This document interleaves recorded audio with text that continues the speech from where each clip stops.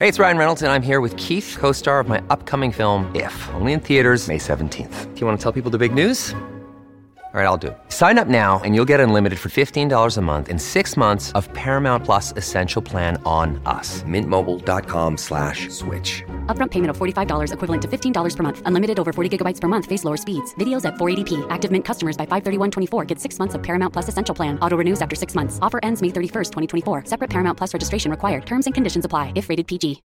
Look, Bumble knows you're exhausted by dating.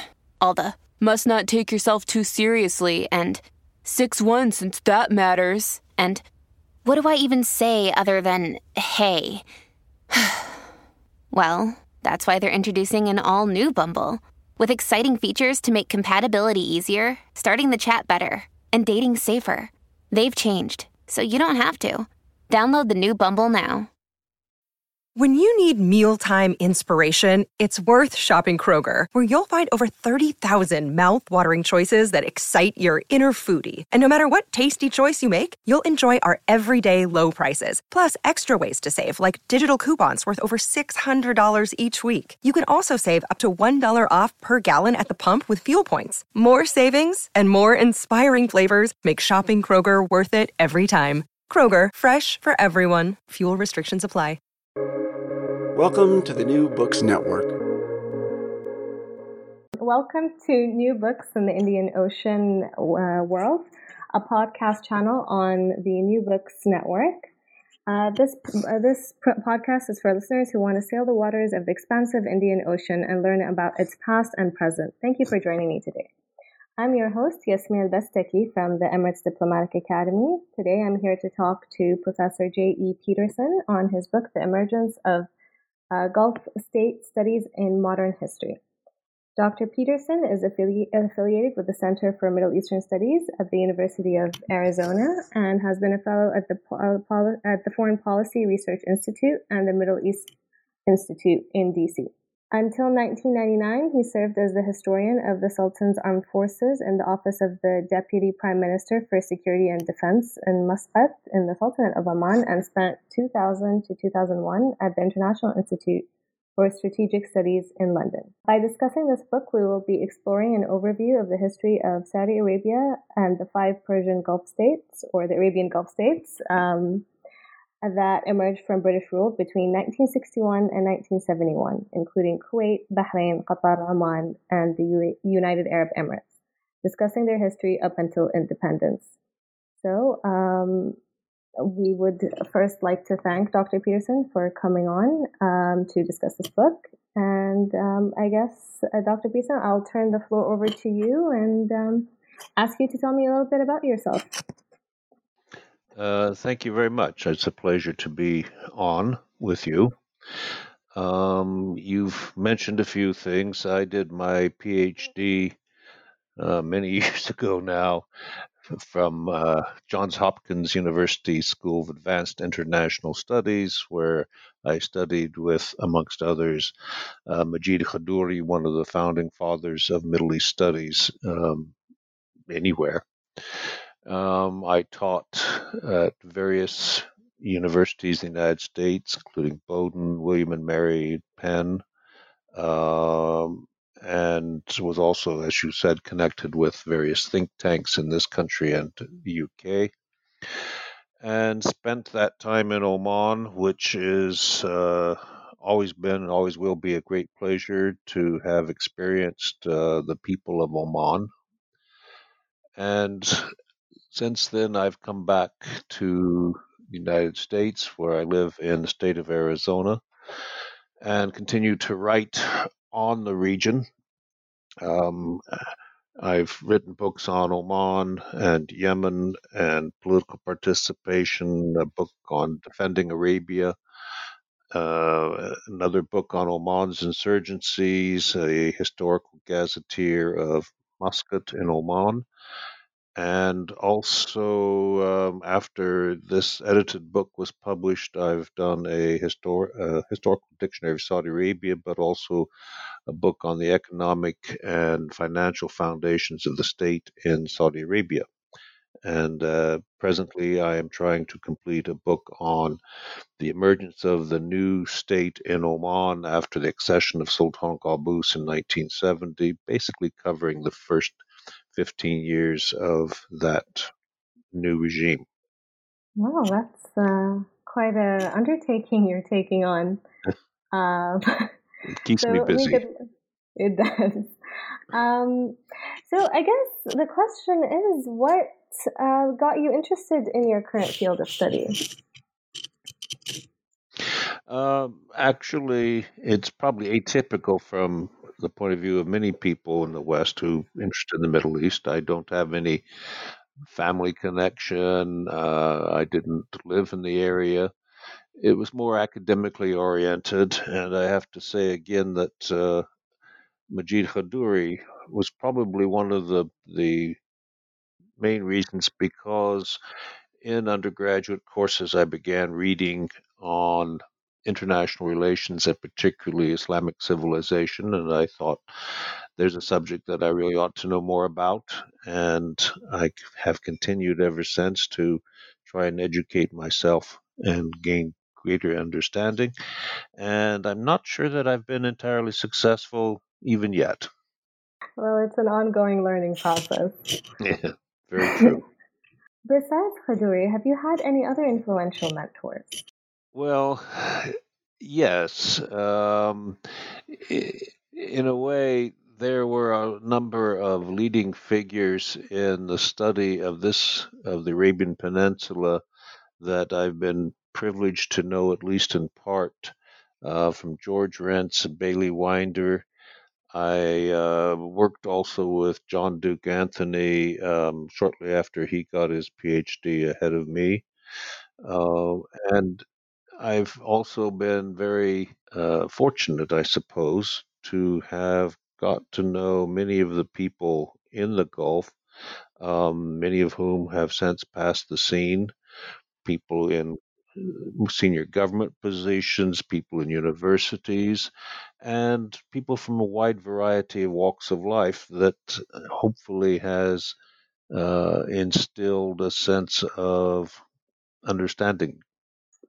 No, that's wonderful. All right. So I guess let's move on to the book itself. The piece de resistance, as we'd like to say, of the of the podcast. So, how did the idea for the book develop? I worked very closely with the Al-Tajir Trust in London and its director, Richard Muir, former British ambassador in various places in the Gulf. And the idea was to build a book detailing the modern history of the Gulf, and particularly what are now the 6 states of the Arab littoral of the Gulf. In a way, the impetus was to counteract the common idea that the Arab littoral and the Gulf were without history until oil or even independence, and that oil brought them back into the outside world, and particularly into the world of into the orbit of the Arab world. Um, and as we approached that idea of how we were going to handle it, as I discussed with Richard Muir and with the Advisory Council of Atajir Institute, we decided to create 4 associate editors to help us define what topics we should cover and who were best suited to cover the topics, or the other way around, who were the best people to include in this volume, and what topics they would bring their strengths to bear. So we got 4 eminent scholars on the region to become our advisory editors. Bernard Heikel of Princeton, Faraki Hurt Bay in Abu Dhabi, Mohammed Al Muqaddam of the Sultan Qaboos University in Muscat, and James Piscatori, who was then at Durham and now is at Australian National University. And we had a meeting in which we threshed through who was available, who we wanted, and what kinds of things we wished to discuss. We wanted it to be as comprehensive as possible, but you can only go so far within the covers of a single book, of course. Once we had identified people, I contacted them and invited them to participate. I asked them to provide a short synopsis of what they might approach. We discussed it, and then we asked them to produce a longer synopsis. And we got together for a weekend with all of the authors who accepted, and we each presented their synopsis and we discussed it, not to make everything uniform, but to create a cohesiveness to the whole, in which we would be discussing the same kinds of, we would be discussing different topics, but from similar approaches. And once we had sort of ironed things out, everyone went away, wrote their paper. We came back again, and each author's paper was critiqued by the whole, and then they produced their final drafts. And part of the idea, a major part of the idea, was I didn't want this. These are not conference papers that may or may not have a common element. They are not sort of state of the art essays of where we are at. They are not chronological narratives, even though the idea was to bring depth to the entire period of the modern history of the Gulf states, that is, beginning of the 17th or 18th centuries up to approximately 1971, but to synthesize all of the work that has been done on each topic and to bring that background of scholarship into an examination of how each individual topic has evolved in terms of scholarship. So our end result here is 11 chapters by people who are thoroughly eminent in their field. We begin with a chapter by the archaeologist Daniel Potts on trends and patterns in the archaeology and pre-modern history of the Gulf region to set the context to show that historical continuity over millennia. Next, there is a chapter by Michael Crawford on religion in the Gulf, and he does a superb job of synthesizing the different trends and developments within individual religious sects and movements, and also draws a contrast between the religion of the elites and what we might call a folk religion as observed by the population at large.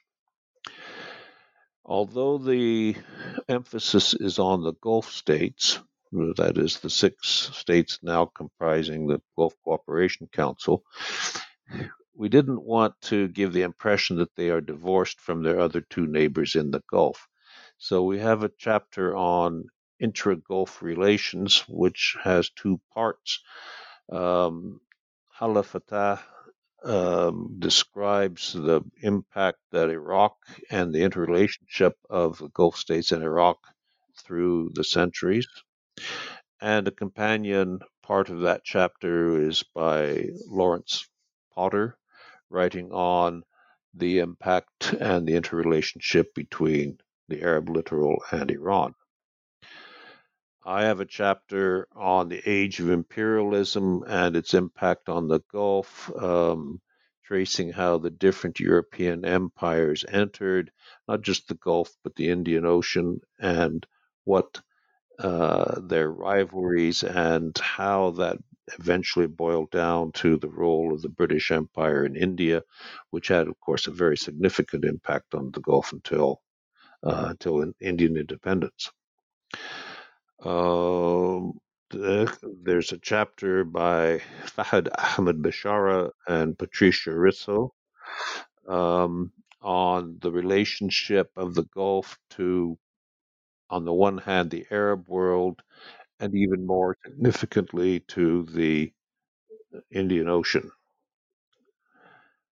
I managed to get a number of our authors to work together to provide a chapter on the economic transformation in the Gulf. Fahad Ahmed Bashara, Bernard Haeckel, Stefan Hertog, Clive Holes, and James Onley. And I think this is most writing on economics that's concerned with the Gulf has been sort of macroeconomics, national accounts, and of course oil. And the idea was how economic change has completely transferred the way people work in the Gulf, the standards and styles of living, and so forth. We have an eminent anthropologist, Dale Eichelman, who writes on the tribes and tribal identity. Hala Fatah also contributed a chapter on social structures and transformation. Clive Holes, a linguist at Oxford, has a chapter titled Language, Culture, and Identity, which are topics that really are not very frequently discussed in terms of Gulf history. Frauke Herd Bay then contributed a chapter on the origins of the states, how states began and coalesced around ruling families. And you end up with a chapter on nation building, particularly in the middle of the 20th century. This is by Stefan Hertog of LSE. I guess a question I would love to ask is, after taking on such a huge undertaking of synthesizing so many different topics, in the Gulf itself, which in itself, each, state has its own, long history. I guess the question that I would like to pose is, after sort of completing it, what did you feel, or what did you feel as, the editors and the authors writing this was missing from the work itself after it was published? Well, as I said before, we wanted to be as comprehensive as possible, but we only had one book to work with and 11 chapters. It's close to 400 pages as it is. And I wanted to make sure that each author had sufficient space to tell the story that they felt needed to be told. And so I was not so concerned with making sure that they only do 10,000 words as a maximum. So some of the chapters kind of grew. But we recognized from the beginning that there were a number of topics that are very salient and important, but that we could not cover individually because we only had so much room. For example, the history of slavery in the region has been getting a lot of attention finally in younger scholars working on the Gulf. We don't address that specifically in a chapter, but individual authors in their chapters do mention and treat that. The role of women is another aspect that we didn't cover explicitly. If we had another volume to do, then we could include as many more topics as as we have in this one. Well, maybe that should be your next project. I'll think about it. Think about it. You'll take that suggestion in stride. Yeah. Okay. Um. So many All right. projects, so little time. So little time. Yeah. Um. How does it compare or depart from any other works you've worked on? Well, as an edited book, I've edited several other books before, um, and they've tended to be more in the realm of collection of conference papers. And of course, I've participated in many conferences and written chapters for books that have uh, come out of those conferences. This was not conference papers. It was meant to be more cohesive, more integrated, in that one chapter should inform the other chapters and the build one on the other. So it's far more comprehensive and integrated than other edited works have been. Do you feel it's harder to work on edited works, or do you prefer it? It is, well, it's a mixed bag. In some respects, it is more difficult because you're dealing with a lot of different people. Um, some people write quicker than others, for example. I had one or two cases of authors having virtually to beg authors to get their pieces done on time. Some authors had personal problems which impacted their ability to write to spec on time and to devote their full attention to it. So there's those kinds of shortcomings. On the other hand, uh, I had my own chapter, of course, to write, and that took a considerable amount of um, time in reading and research as well as the actual writing. And I'm glad that I didn't have to do it for all 11 topics. I would still be writing. Um, but another positive of doing an edited book, particularly one of this nature, is that I had to get into the topic as deeply as the author and able to, in order to make sure that that theme of the book was being carried through and that the chapters were written well. Um, and consequently, I learned an enormous amount, and I will always be grateful for that aspect of it. Of course. How did you deal with, I guess, the differing opinions of the authors when creating an edited piece like this? Because I'm sure part of it is obviously consolidating different works and giving, different voices, bringing in different opinions. But sort of how, I guess, how was the process of smoothing over maybe disagreements of, what should be in there and what shouldn't? And yeah. I think I can answer that in two parts. One is that my intention, my goal, as I expressed to the various authors, was that I wasn't writing these chapters. They're not my strengths for the most part. And we invited people who were experts, who were authorities, and they should write what they believed in and what they believed was correct. So it wasn't a matter of agreement or disagreement. They had carte blanche to write what they felt was important.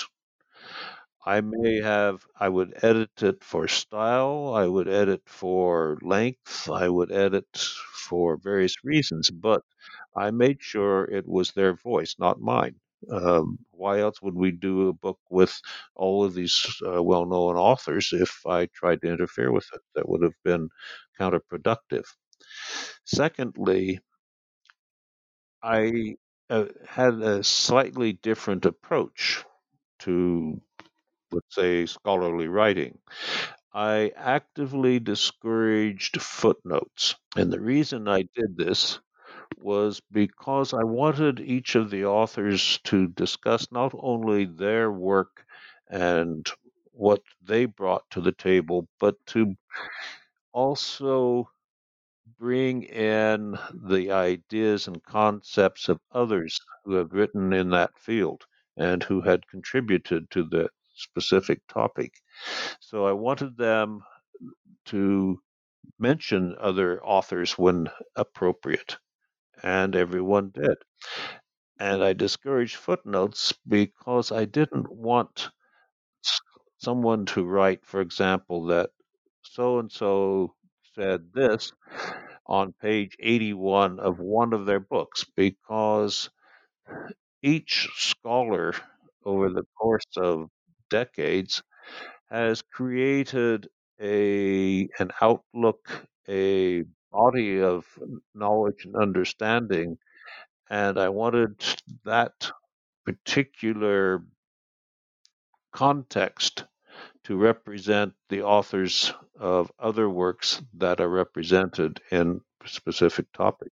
And if I may add one more point here that perhaps I should have said before. Um, each chapter, in fact, is two parts. The first and major part is the text, the creation of a narrative on what that topic means for the Gulf for the last several centuries. But appended to each, to all but one chapter, is a bibliographic essay and bibliography that not only gives a reader the particulars of an author who is mentioned within the text, but also a very brief discussion of what, if you want to know about that text, if you want to know about tribes, if you want to know about the impact between the Gulf and the Indian Ocean, who do you go to? What works do you consult? And so that path is open to the reader in these bibliographic essays and bibliographies appended to each chapter, except for one. And that was Michael Crawford's chapter on religion and religious movements in the Gulf. And the reason that that is different is because he cited an enormous number of works in Arabic and manuscripts and sources that are probably unknown to almost everyone. And we felt that those footnotes that he put in his chapter were so valuable that they should be preserved as footnotes. I guess the next question would be, who do you hope will read the book, and what impact did you want it to have? Well, various audiences. On starting at one end, I would hope that this would be read by graduate students as their introduction to the history of the Gulf.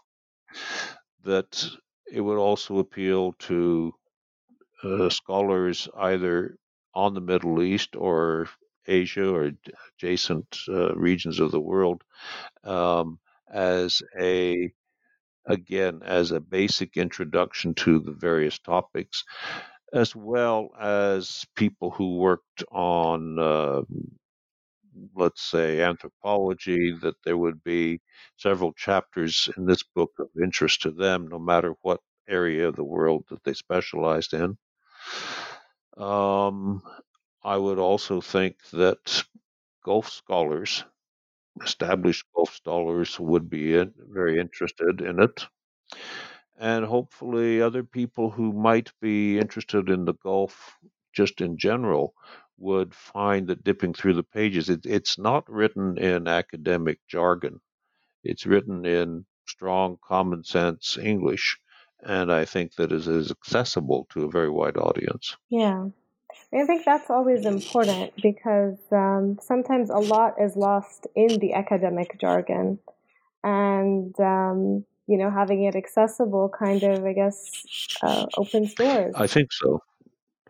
Also, the other thing that I insisted upon, for the most part, was I wanted established scholars, people who had been working on their topics for 10, 20, 30, 40 years.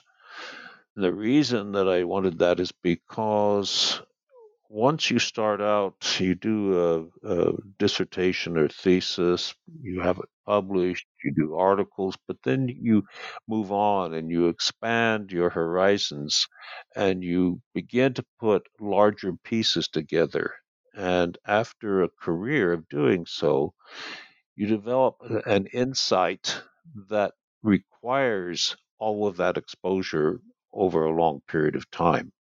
That's not to denigrate the work of younger scholars, because when I started out working in the Gulf, access was very difficult. That is, physical access to the countries was difficult.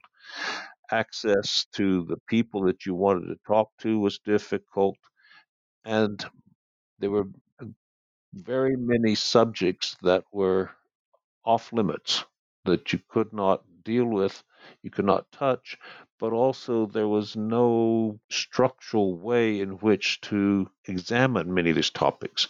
And this is one of the real benefits of younger scholars throughout the region, throughout the West, is that they've been able to tackle topics that could not have been done perhaps 10 years ago, certainly 20 years ago. So there's a balance, and there's a couple of younger people that I included in the book because they had contributions that needed to be made. Mm. What do you think was the greatest lesson for you after writing this book, or after writing it with the authors? Well, I don't know. That's a hard question to answer. It's a broad question, but yeah, just in general, did you feel like it changed a perception for you? Well, yes, as I said before, working with all of these people. I mean, I've been working on the Gulf for well over 40 years, and I think I've learned a lot over that period of time. But I also know, and this book reinforced it, there is so much more that I have only a glimpse of or never really grasped before. And therefore, as I said earlier, it was educational for me. It expanded my horizons. It helped me answer questions by filling in blanks, as it were. Right. And it's a changing field, as you said, because things that were off limits before are now accessible, such as topics of slavery and I guess the different languages and histories.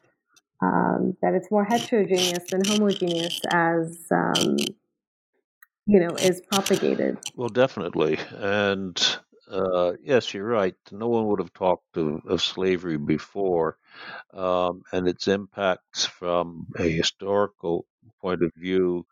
Um, Gulf history in the earlier years of scholarly examination focused largely on country studies and the role of the building of states through the ruling families, and in a very general sense, population movements over the last few centuries that have created the present national populations.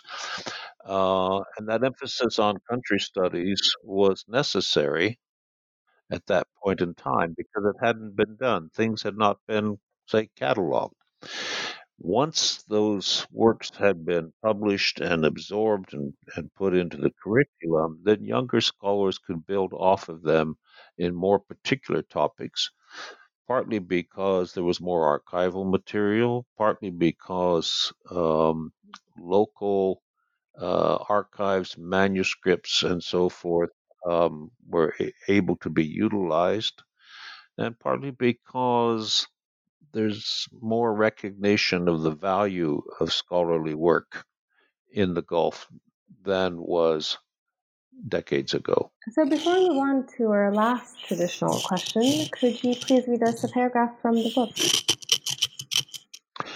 Yes, I'd be delighted. Actually, it was this was a difficult choice to make because there's so many excellent paragraphs that I could have chosen, and also because I have 11 different topics, then I have to prioritize, in this case, two over all the rest. But I've chosen two passages which I intend to illustrate the depth and complexity of Gulf history and its heritage, one that extends far back beyond modern history and connections of the Gulf to far illustrates the connection of the Gulf to far-flung societies across the Indian Ocean. So the first passage is from the chapter on the Gulf, the Indian Ocean, and the Arab world that was written by Fahad Ahmed Bishara and Patricia Rizzo. When we consider the Gulf to belong, whether to the Middle East or Indian Ocean, must be historically contingent. If today we consider the Gulf states, including Iraq, Iran, and the Arab littoral states, to operate almost fully within the sphere of what we know as the Middle East, itself a Cold War construct, that cannot be the case for the 17th, 18th, and 19th centuries, as for most of its history, the Gulf enjoyed deep and meaningful connections to the Indian subcontinent and the East African coast, ties that looked across the sea rather than across the desert. Indeed, this is no distant foreign past. It is a history that retains some meaning today, a history that echoes through the trans-regional flows of finance and labor that characterize the Gulf to this day. For the historian, then, there is nothing surprising about finding communities of Indians throughout the Gulf and East African businessmen in Dubai, nor even the boats from coastal Gujarat that line the creeks of Dubai and Sharjah.